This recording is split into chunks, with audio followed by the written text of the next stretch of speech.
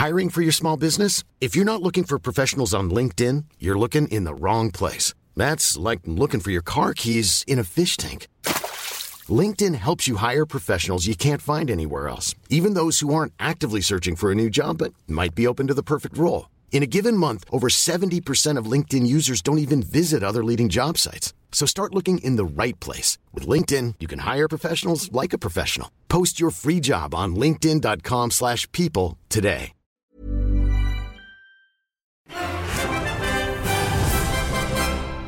Well, welcome to a very festive version of SunSport's audio podcast with myself, Roger Hanna, and Bill Leckie. That odd noise you hear in the background is the crackling of the logs in the fire. We're both sitting here in our Christmas jumpers, and Bill's poured a very large eggnog, which brings us on to the festive football card, Bill. It will start on Boxing Day. No Celtic till Sunday, no Rangers till Monday, but for Aberdeen, a huge chance to go top of the Premiership table. Yes, yo-ho and furthermore ho, Roger. Yeah, big chance. It's come back their way again. It's incredible after that really horrible. Just imagine had they not had that horrible run, where they could have been sitting just now.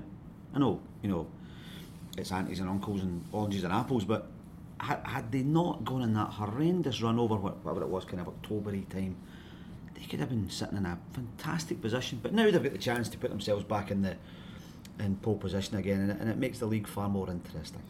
I was reading stuff from the number 2, Tony Docherty, who tells us that Mark Reynolds has got a new nose for Christmas. We're presuming Derek McInnes will get a beard trimmer, so he's looking at his best for the visit to Cally Thistle on Boxing Day. But in terms of gifts, a home game against an out-of-sorts Cally Thistle team is about as good a gift as the Aberdeen fans could have hoped on a day when they can go top. Yeah, you would think Boxing Day they'll turn out in huge numbers. When the teams came out against Hearts the other week, the last time I did the podcast with you, we were talking about previewing that game, and the Aberdeen fans did the full kind of glittery red and white, mosaics behind the goals. It's created a great atmosphere.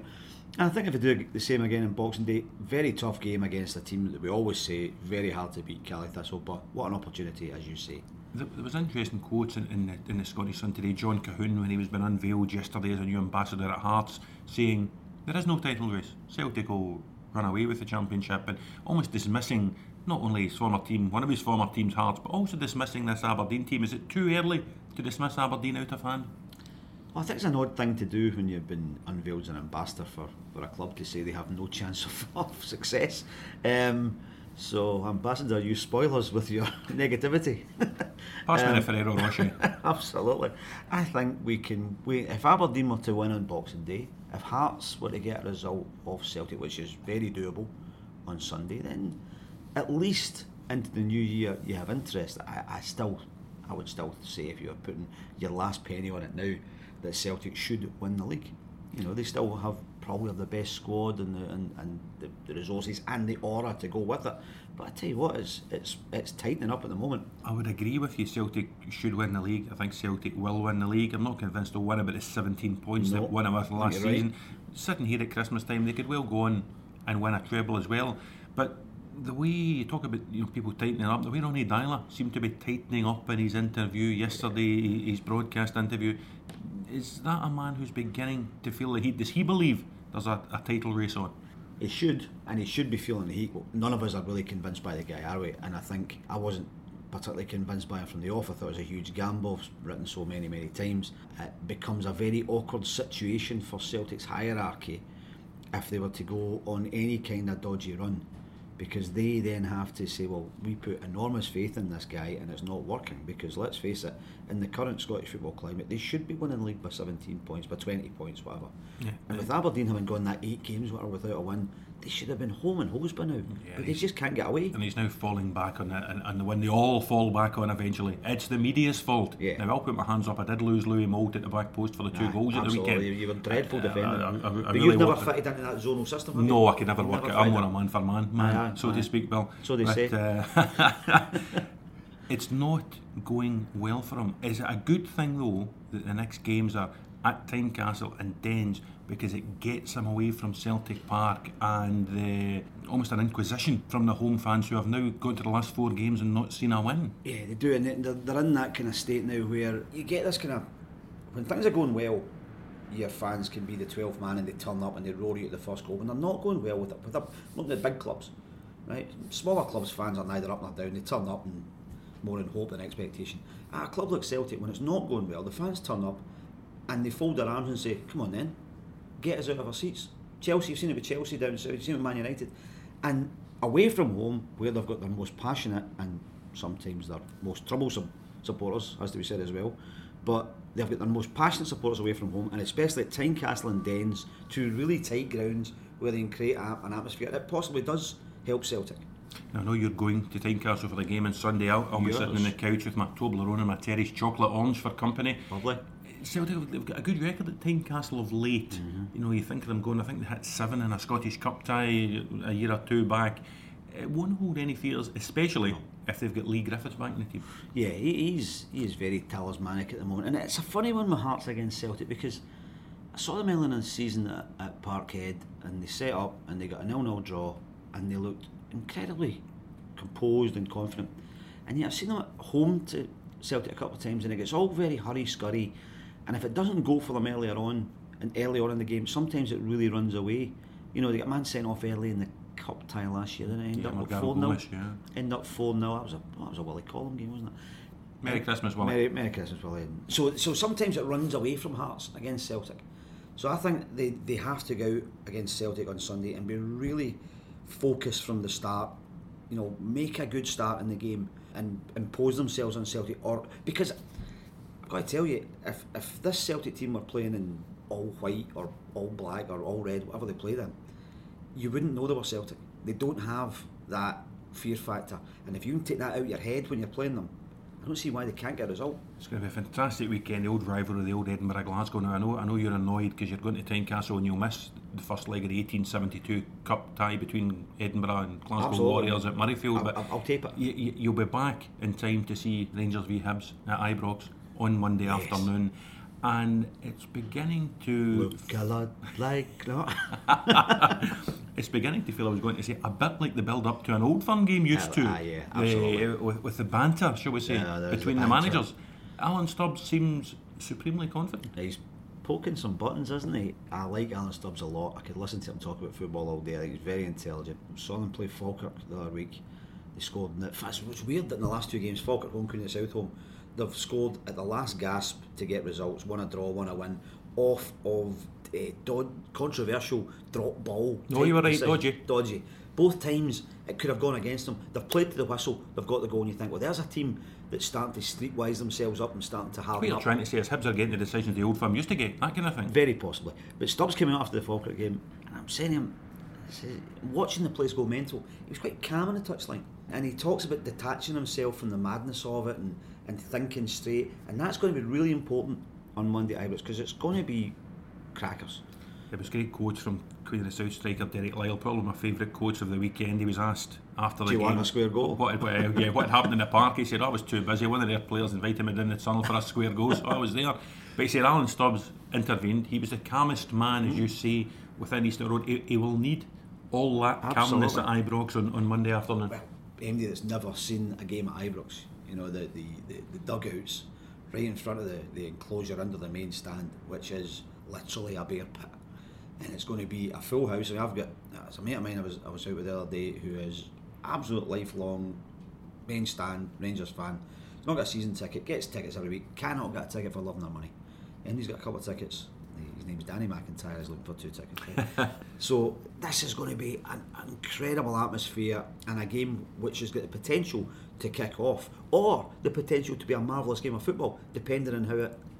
I still hark back. You'll remember the dust up in that bear pit, as you talk about, involving Walter Smith and Mixu Partalainen not so long ago in a Rangers Hibs game. Oh yeah. Surely Mark Warburton and Alan Stubbs have too much sense, too much calmness to get involved in that. Or I would think so. With the build up to this game, could tensions be pushed to the limit? I think the dugouts are fairly. I think you've got two of the most intelligent managers in the game, not just football intelligence, but intelligent guys. And David Weir standing next to Mark Warburton, who doesn't tend to lose it, you know, even in a crisis. However, on the park, you've got some fiery old characters out there. You know, you've got your Jason Cummings with Hibs.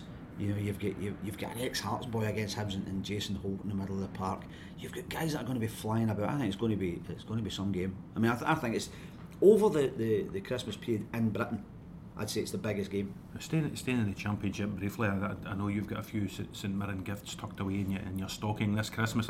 A friend of mine, David Wong, just back from a pre-Christmas trip to Prague, and you'll never believe this, he found a stack of Czech dolls, just like the Russian dolls, the ones that go inside one another, and it was marking the St Mirren League Cup winning team of 2013, all going inside one another, and the last one was a tiny little Nigel Hasselbank in the middle. It was fantastic, but they've kind of slumped a bit since then. Just a tad.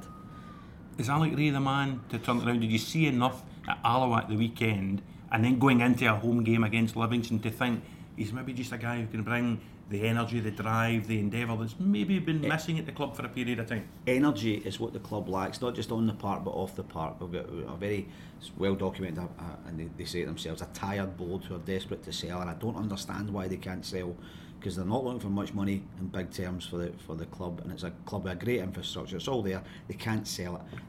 To be honest, I was going to buy St Mirren for you for your Christmas, but we're asking too much for my liking. Well, they were doing a 3 for 2 in boots. You know, you can get it with. Can't wear 3 boots. No, you can't wear 3. Rolf Harris, he used to.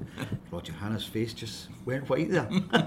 No, St Mirren are a club that lack energy, and I think Alec Ray is a man to certainly bring it back. I think it seemed to be, I wasn't at the game on Saturday, but from speaking to people that were there, the team came out with a better attitude, further up the park, on the front foot, got the job done, and you think, well, there's the first brick in the wall. What's going on with these managers though, Bill? Because at the Indo drill on Saturday, Alec Ray, new manager at St Mirren, Jack Ross, new manager of Alloa, both those teams have decided that they need a change, and now Alec Ray of St Mirren against a caretaker Livingston boss and David Hopkin after the ridiculous sacking of Mark Burchill through the week. Livingston have become a club who do ridiculous sackings better than most. I remember the ridiculous sacking of Gary Boland before. He was again in the news as a new Forfar manager. So Gary Boland, I remember, I was actually going to a Livingston game about 3 seasons ago now. They were playing Thistle on the Saturday. As it turned out, they battered Thistle, and it looked like a good decision at the time. But they sacked Gary Boland, and then the chairman put a full page in the programme on the Saturday, absolutely mulling Gary Boland, who had done nothing wrong, and Gary's gone on to do well. So Livingston are a club who do act in eccentric ways sometimes. There's not a lot of festive cheer about a lot of these. I'm Sandra, and I'm just the professional your small business was looking for. But you didn't hire me because you didn't use LinkedIn Jobs. LinkedIn has professionals you can't find anywhere else, including those who aren't actively looking for a new job, but might be open to the perfect role, like me.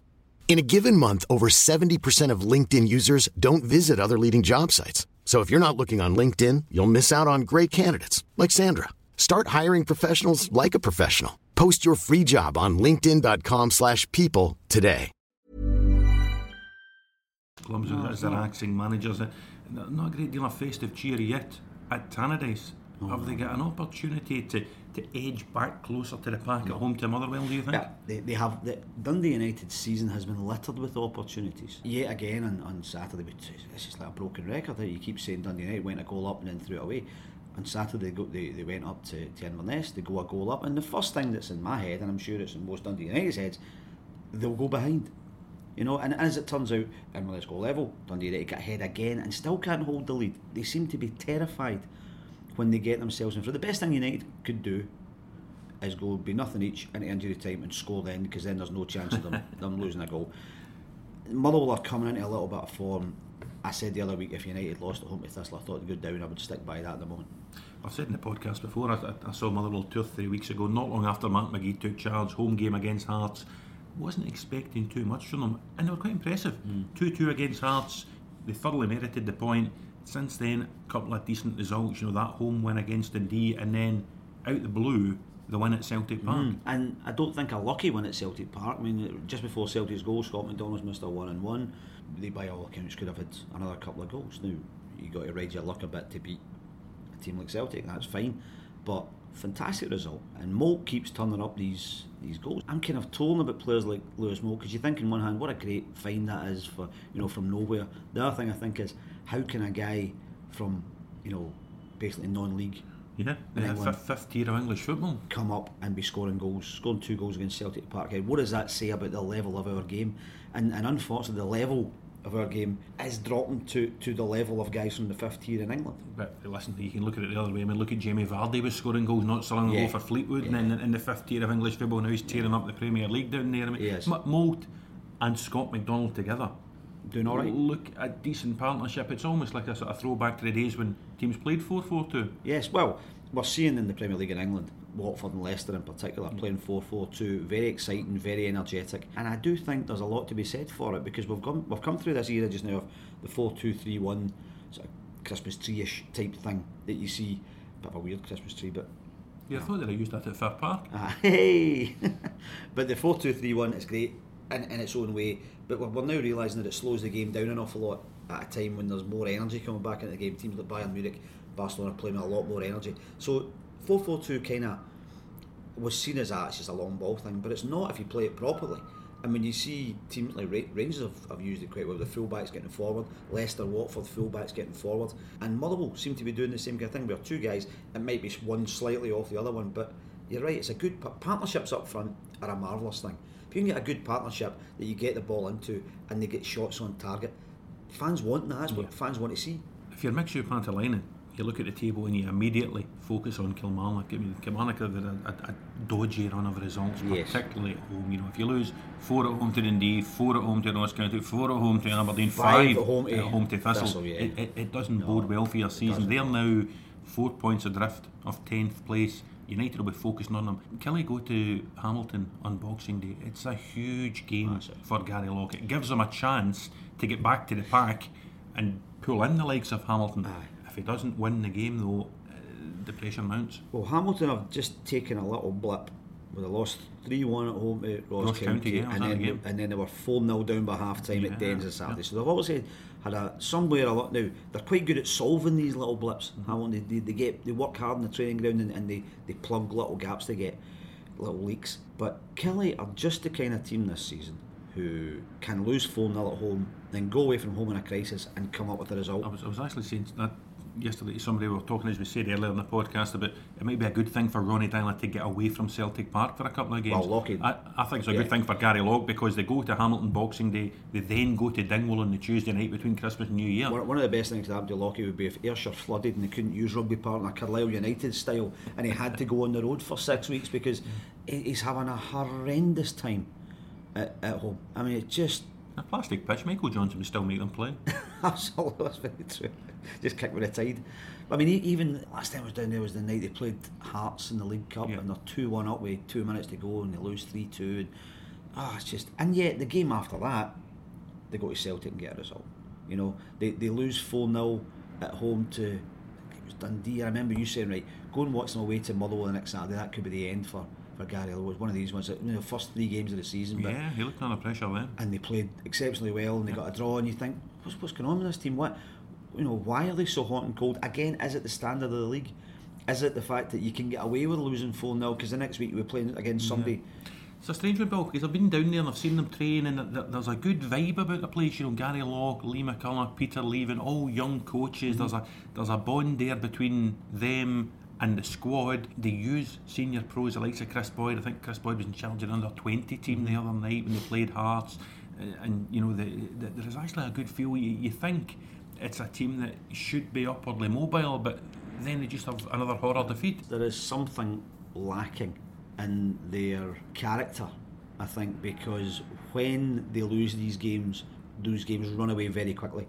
When they get a foothold in a game, they're okay and they dig in. When it goes against them, it seems to just disappear like snow off a dike, and that's something that a manager must lose so much sleep about. How do you solve something that's not a tactical, physical problem?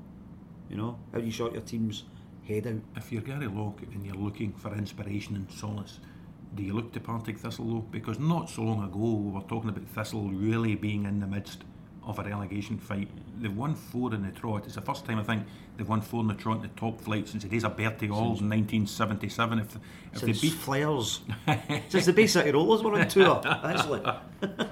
If they beat St Johnstone in Boxing Day at Firhill, it would be 5 on the trot for the first time since 1972. I think you were at the game. I was in 72. Yeah, probably. Can they do it? Yes, they can. Again, we talk about confidence.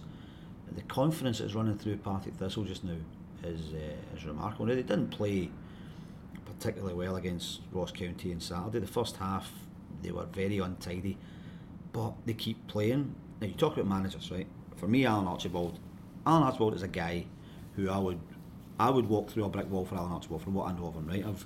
I was about 4 years ago on an expedition with Alan Archibald and a few other ex-Thistle type people. How many pubs did you manage? Millions. We were in Ecuador, climbing volcanoes in Ecuador for a charity thing. And Alan Archibald was just the kind of guy who just got up every day, put his boots on, and went, and you followed him, and you knew you would get there. And he never doesn't say much. He doesn't have to. He's not an exuberant character. But I tell you what, he is so. He's a leader. And I think what you've seen at Thistle is a team that wasn't doing well. It wasn't happening. People are saying, well, let's go 4-4-2. Let's lump the ball. Let's chase it. Let's just dig out a result. And Archie said, no, I don't have the players for that. I've got the players for this system. I'm going to work with them. It's going to happen. It's going to come. If it doesn't come, it'll come back in me. Now, they beat Dundee 3-0 at home on the 3rd of October, and that was the first win of the season. They're now a goal off 6th place. They've gone up a place every week for the last month, and that's just sheer belief. And I think they're not great footballers. They're not a great side, but my goodness, they're a team that have earned every point they've got.